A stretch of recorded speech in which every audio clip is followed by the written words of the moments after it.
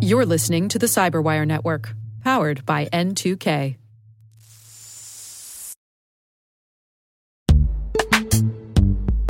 This episode is brought to you by Palo Alto Networks, the leader in cybersecurity. As AI-driven attacks increase, organizations can't afford to have network security that's stuck in the past. Discover how Palo Alto Networks can help you predict what's coming and proactively secure against it with a zero-trust, AI-powered network security platform built to secure whatever, whenever, wherever. To learn more, visit paloaltonetworks.com/network security platform.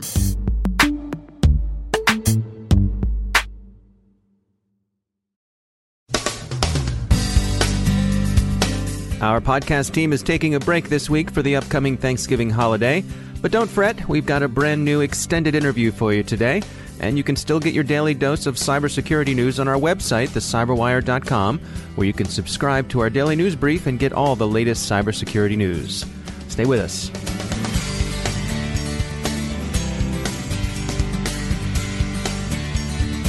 My guest today is Martin C. Libicki. He holds the Maryellen and Richard Keyser Chair of Cybersecurity Studies at the U.S. Naval Academy.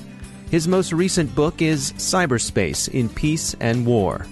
Cyber war is something that I define as the systemic use of cyberspace operations, notably cyber attack, for political advantage, in much the same way that war can be described as the systematic use of tools of force, of the armed force for political advantage. It seems to me like particularly our leaders have been hesitant to draw lines in the sand when it comes to cyber war. They don't want to define exactly what it is. I can understand that, because if you start defining what it is, at least in our political tradition, you have an obligation to actually carry it out. I think there's some levels of confusion.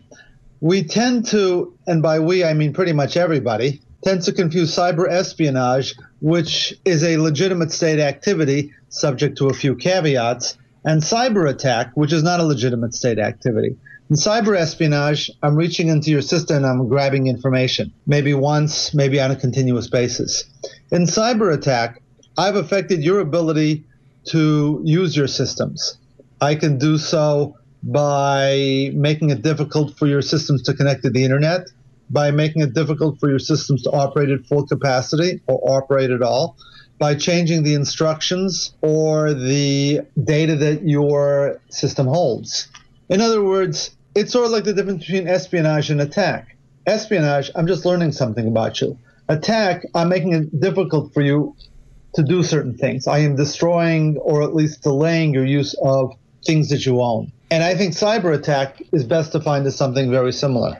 One of the chapters of your book is called What the Government Can and Cannot Do, and it begins by talking about should the government do anything. Can you take us through that argument? I was educated as an economist, and one of the tenets of economics basically says that if the private market can do something well, the government shouldn't step in because it's not likely to improve matters. If you talk about protection, okay, there are all sorts of risks that organizations have. And by and large, organizations tend to be competent to assess their risks and then decide what kind of mitigations to employ in order to make themselves better off.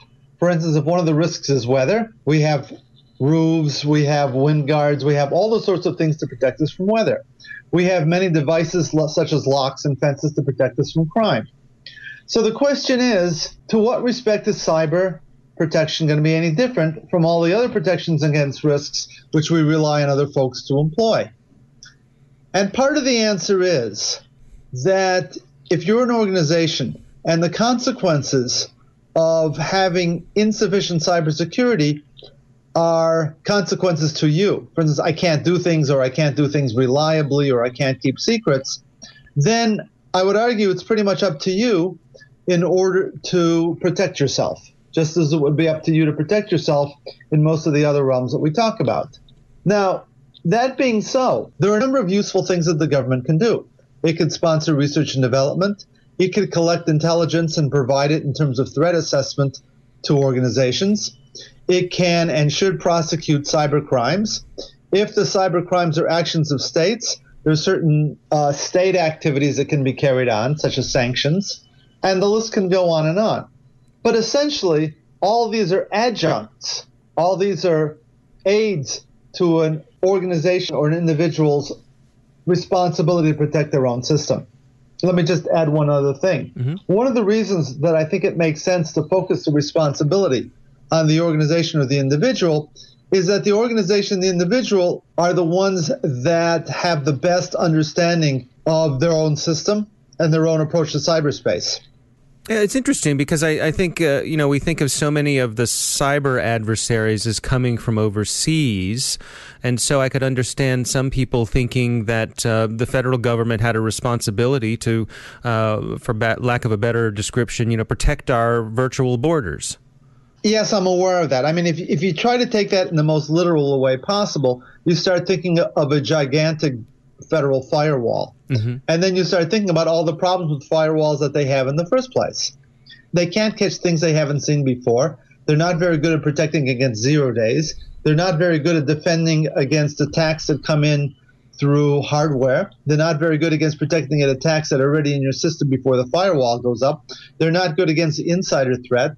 They're not good against a class of attacks in which the inputs are legitimate, but the behaviors are unexpected, such as structured query language injection or SQL injection. And it turns out to be a large panacea. The U.S. government is spending well more than $500 million a year with a huge firewall just around the .gov domain. Bad folks still get through. And it's costing us an arm and a leg. And if you extract it to the entire country, we're talking tens of billions of dollars, which is something which is, frankly, unaffordable. Who do you maintain it should be the responsibility for fighting these cyber wars? Is there our traditional militaries or other parts of government? It's got to be both public and private. In other words, the private enterprise buys the cybersecurity products and services, attends to its own architecture, attends to its own authentication mechanisms, carefully segregates the things that are high risk and are more protected from the things that are low risk and are less protected. And the government basically uses tools of statecraft to discourage other countries. It uses the tools of criminality in order to target individuals who might be part of the cyber war effort. And I mention this because a lot of actions that take place by nation states are actually actions that take place by criminals who are working with the nation states, and I'm thinking in particular of Russia. Mm-hmm. The federal government, as I mentioned, can use intelligence it gathers to inform. The federal government can improve the basic cybersecurity through indirect methods such as research and development and standards. The federal government can encourage the growth of a talented cybersecurity labor pool. There are a lot of tools that the federal government can employ. But to actually go out and defend the electric power grid is something that the federal government does not really have the capabilities or the information to do. One of the tools of statecraft is, if there's no other way to bring the problem down to manageable level, to do unto others or to threaten to do unto others as they are doing unto us. And sometimes that works well and sometimes it doesn't work well.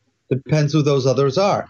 I used to joke about this almost 20 years ago, right? If the North Koreans decided to take down the New York Stock Exchange, there would be no point in us threatening to take down the Pyongyang Stock Exchange because the North Koreans have forgotten to establish a stock exchange. Right. Similarly, if your threat is from cyber terrorism, the threat to carry out hacking attacks on terrorists is probably going to be less than fully persuasive.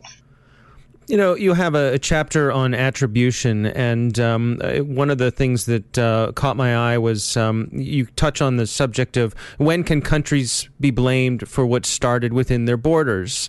And, of course, we know attribution is difficult, and, this notion that perhaps a lone person could, for example, cause damage to our power grid, and the sort of asymmetrical nature of that strikes me. There is a great deal of asymmetry, but I think over the last 10 years, it's become relatively more difficult for lone individuals to do serious damage. That most of what we're seeing that is of serious concern is either carried out by countries, or nation states as sometimes we call them, or well-organized criminal organizations. Now, let us say that we found a cyber attack coming from Peru, right? I don't think I like to use Peru as an example because it never seems to bother anybody, and I have very few Peruvians in my audience when I say this. Okay. Okay, so we can't say to Peru, okay, you did it. Just as we can't necessarily say to Mexico, okay, you did it because our drug economy is affected by the Mexican cartels. What we can ask Peru to do, however, is join us in targeting those folks who carried out the attack, which is a combination of asking Peru to use its investigative methods to figure out what's going on and to cooperate with the United States as the United States uses the investigative methods that it owns itself. Finally, as we continue going through this process and we continue getting more information and we continue getting what necessary cooperation from the Peruvian government, at some point we may say, well, Joe did it, and we'd like to bring Joe up for trial. Or we'd like to have Joe brought up for trial in Peru, depending on their laws and customs. At that point, I think it would be a good idea to expect cooperation from the Peruvians. Now, countries vary in how much cooperation they give to the United States in this issue. For instance, we have a great deal of cooperation with the European countries, particularly those in NATO and the neutrals as well. We don't get any cooperation from Russia. We sort of get some cooperation from China because we put them on notice that their state is responsible if they don't. We get zero cooperation from North Korea and zero cooperation from Iran. In which case, you've taken the cybercrime issue and you have to ask yourself, does this rise to the level of something that we can call a national security issue, or at least something that whose concern that we can elevate? And that is an intensely political question. What about things like the Talon Manual? The Talon Manual, I think, is a very good rundown of the applicability of existing laws of armed conflicts into cyberspace. The people who put it together are competent. I think they know what they're doing. But the problem is that when you go through the Talon Manual, you find out that a lot of the key questions about cyberspace aren't covered by the Talon Manual at all. For instance, the Talon Manual basically says that cyber espionage is acceptable state activity, that no country has a basis within international law to object to cyber espionage. Why is this true? Because we have likened cyber espionage to traditional espionage for which there are no treaties whatsoever. Actually, for which there is no international law whatsoever. There may be bilateral treaties. But one of the things that the United States has been insisting on since 2010 is that cyber espionage pursued for the purpose of economic advantage is not considered legitimate state activity. And we pursued this with the Chinese, and in 2015 we got an agreement with the Chinese in which they promised to cut it out. And in fact, we took the agreement into the group of 20 nations, and they all said, yes, this is a very good idea. So here we have our first exception. And our first exception is that cyber espionage is okay unless you're using it for commercial advantage.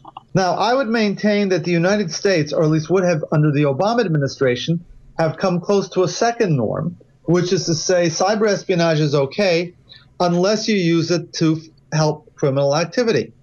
After the OPM hack, there were a lot of concerns in the United States that the information would be sold in the black markets. And if you recall, OPM's palliative after they were hacked was to offer everybody credit monitoring. As it turns out, in all likelihood, the information was stolen for espionage and counter-espionage purposes, and there's no evidence that whoever took it, which is to say the Chinese, actually used it for criminal enterprises. If they had, in an alternative world in which the Chinese had sold the information in the criminal markets, I think we would have objected very strongly to the Chinese. But there are other countries for which their association with criminality is very troubling. One of them is Russia. If you recall, about a year or so ago, we indicted 4 Russians for complicity in the Yahoo hacks. 2 of them were private citizens. 2 of them, however, are employees of the FSB, part of the Russian intelligence community. And with North Korea, it's probably not even embarrassing that their country goes along and steals information from people. So that's sort of a norm number 2. You can't use cyber espionage for criminal purposes. Now, norm number 3, which we're sort of feeling our way towards, has to do with the relationship between cyber espionage and political activity. This is the basis under which we retaliated against the Russians for their role in the DNC hack. Because if you remember, the basis of that was they carried out cyber espionage on the Democratic National Committee and then published the material. If they had simply carried out cyber espionage on the Democratic National Committee, I don't think we would have had any cause to raise the issue with Russians, because the Russians probably would have said correctly that you do similar things, right? Countries examine what other countries have in their secret spaces. But when they put it out on WikiLeaks and DC Leaks, they were turning the information into unwanted political influence. The Tallinn Manual says that cyber espionage is fair game. But you can see the United States moving towards norms in which we say, no, there are a lot of exceptions here. It is not always fair game. You have to play under certain rules. But these rules are in no way codified under international law, because what happens when you move from regular espionage to cyber espionage is in many ways several orders of magnitude difference in the effects you can produce. We'll have more of my conversation with Martin C. Libicki after a short break.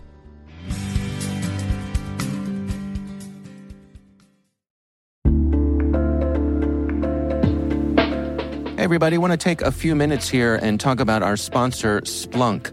You know, you need to keep operations humming around the clock, but potential disruptions are everywhere. Splunk helps you predict problems and find and fix issues fast, so you can reduce risk and ditch downtime. The world's largest enterprises rely on Splunk's unified security and observability platform to become more efficient, resilient, and innovative. With Splunk, you can react quickly, evolve faster, and be ready for anything. Stay ahead of disruptions. Learn more at splunk.com/resilience.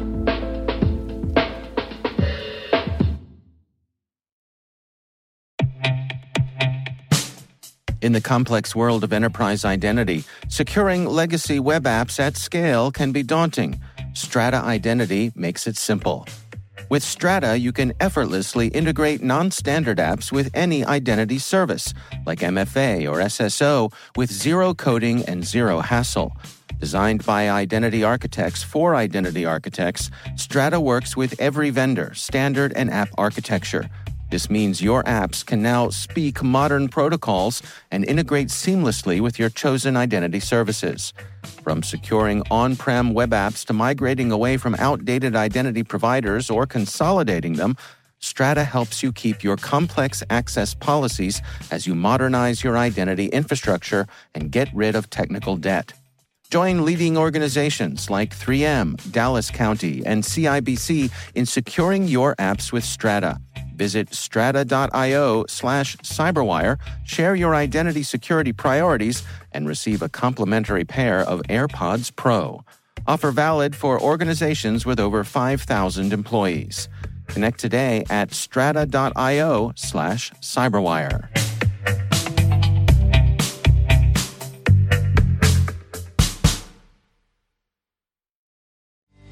You know, in the foreword of your book, you talk about how back in the 90s, I believe, you didn't really anticipate that industrial control systems would be hooked up to the internet. As you look towards the horizon now, what do you suppose we're going to be seeing in the next 20 years? Well, what do people talk about? People talk about the Internet of Things. People talk about the rise of artificial intelligence. Both of them create more scope for cyber mischief. The Internet of Things creates scope for cyber mischief because a hacker can make things go haywire.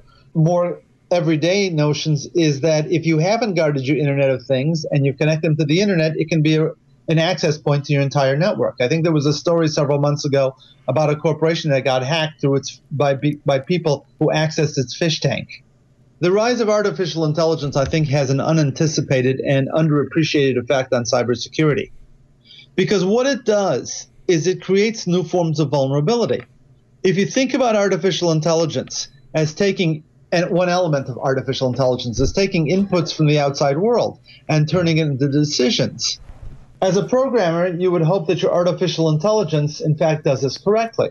But inevitably, there are going to be inputs that cause unexpected outputs.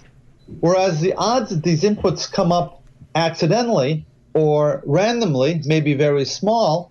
If I'm an adversary and I want to mess with your system and you're using artificial intelligence, I'm going to look for inputs into that system that make your own system behave in ways you didn't expect and in ways that are harmful that you didn't expect.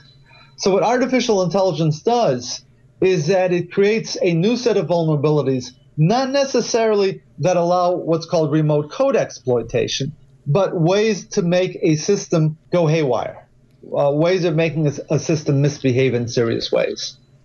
I see. The other element of artificial intelligence is that if machine learning becomes important, the tried and true method of taking a badly infected system and restoring it to factory conditions isn't going to be a costless one anymore, right? Because if you return it all the way to factory conditions, you lose all the learning that you got in the meantime. So I think artificial intelligence is going to have a very serious effect on cybersecurity. Now, that's the bad news. The good news is I hope that people are getting conscious enough of cybersecurity to be able to make intelligent decisions about what to connect to what and who to connect to what kind of process. Furthermore, I'm very encouraged by the iOS model of cybersecurity. iOS as a platform is one or at least an order of magnitude harder to get into than Android, and probably 2 orders of magnitude harder to get into an impersonal computer, because it's got an architecture which does not absorb third-party code very easily, except down some narrow paths. When I take a look at iOS, I'm not suggesting that we all do everything on iPhone, but I am suggesting that there are techniques that we could use which at a small or modest discomfort can actually make us considerably more secure. You know, from time to time you hear people bring up the notion that perhaps we'll have some sort of cyber Pearl Harbor or a cyber 9/11. Do you have any thoughts on that? Okay, I would make a differentiation between a cyber Pearl Harbor and a cyber 9/11. Pearl Harbor was an event that took place to the military, and Japan's motive in trying to disable the Pacific Fleet was to allow them to be able to conquer the countries of Southeast Asia without U.S. interference. And it by and large worked. We were unable to get engaged in much battle until basically Coral Sea, which was well after Japan had conquered most of the countries that they were interested in Southeast Asia. I think something like that is quite possible, but it's going to be a function of the geostrategic decision at the time. So I think a cyber Pearl Harbor is one of those threats that the Department of Defense should take seriously. But a cyber 9/11 is a different animal. A cyber 9/11 would be something like taking down the entire grid at once. Cyber 9/11 is implausible for 2 reasons. One, particularly when you deal with the United States, you're dealing with a very heterogeneous infrastructure in which a lot of things have to go wrong at once in order to have a geostrategic effect. And the other is you don't have an encore, right? Okay, I took down the U.S. power grid. Now what? What good did that do me? What did it allow me to do that I couldn't do before? With a cyber Pearl Harbor, you can answer that question. But with a cyber 9/11, there is no good answer to that question. Now, what do I see as 2 possible futures for the country? Or basically, if the cyber world gets dark. One of them is what I would call a cyber 3 Mile Island. In other words, it's a cyber event that convinces people that the way they've been going down the road in cybersecurity isn't going to work very well anymore. Okay? In other words, as with nuclear power, we took a look at 3 Mile Island, we stepped back, and we didn't install a new power plant for well over 3 decades. I could imagine a cyber 3 Mile Island in which we say, the architectures that we've been using for designing systems and building systems and relying on systems has a serious flaw, and we've got to step back and consider how we're going to become dependent on computers and on what terms. The other possibility comes from the NotPetya incident, which was enormously expensive. And because the hackers were fairly clever, didn't get nearly as much notice as WannaCry, because it came right after WannaCry, and it looked like it was another ransomware attack, but in fact, it wasn't a ransomware attack at all. It was a very disruptive and destructive attack on particular industries almost randomly chosen. It cost several $billion, and that's just to a handful of companies we know about, not the ones that we don't know about. In other words, if you think of a cyber 9/11, you think about people going after the hard targets of society, the critical infrastructure. But if you think of a NotPetya, you think of people going after the office automation, and data processing parts of society, which aren't nearly as hardened as our infrastructure is, and is therefore subject to a lot more damage. Our editor here at the Cyberwire, John Petrick, likes to make the point that perhaps rather than a cyber 9/11, we could have something like cyber Tonkin Gulf incident, which it was a naval skirmish that led to the United States being more directly involved in the Vietnam War. What are your thoughts on that? If you recall the Tonkin Gulf, particularly if you're a little cynical about that, we took a small incident and made it the justification for something we wanted to do anyhow.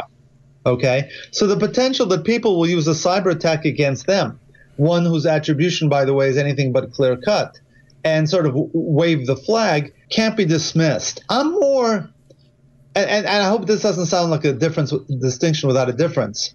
I'm more worried about a cyber Sarajevo.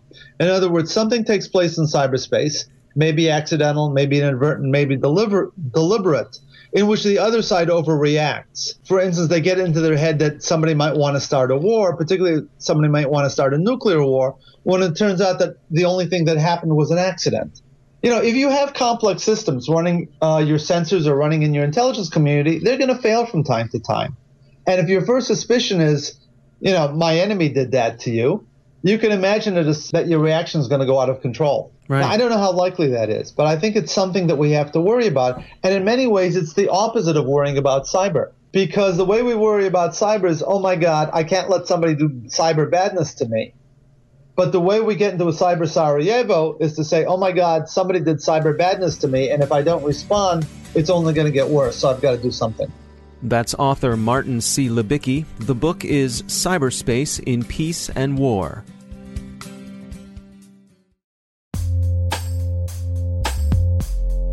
With over 8,000 threat hunters analyzing over 65 trillion signals daily, Microsoft works tirelessly with the federal government to keep our nation's data secure.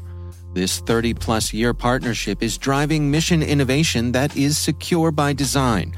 Whether optimizing your existing defenses or tackling advanced threats with AI, Microsoft gives you the intelligence and the automation you need to defend at mission scale. Let's work together to stay ahead of emerging threats and secure your mission anywhere. Learn more at aka.ms/fedcyber. That's aka.ms/fedcyber.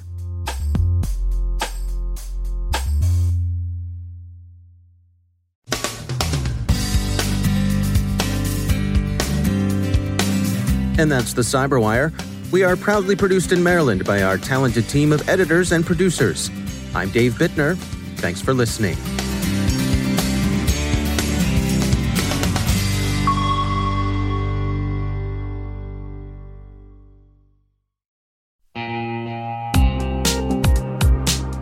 Managing the requirements for modern security programs is increasingly challenging and time-consuming. Enter Vanta. Vanta gives you one place to centralize and scale your security program. Quickly assess risk, streamline security reviews, and automate compliance for ISO 27001, SOC 2, and more. You can leverage Vanta's market-leading trust management platform to unify risk management and secure the trust of your customers. Plus, use Vanta AI to save time when completing security questionnaires. Cyberwire Daily listeners can get $1,000 off by going to vanta.com/cyber. That's VANTA.com/cyber.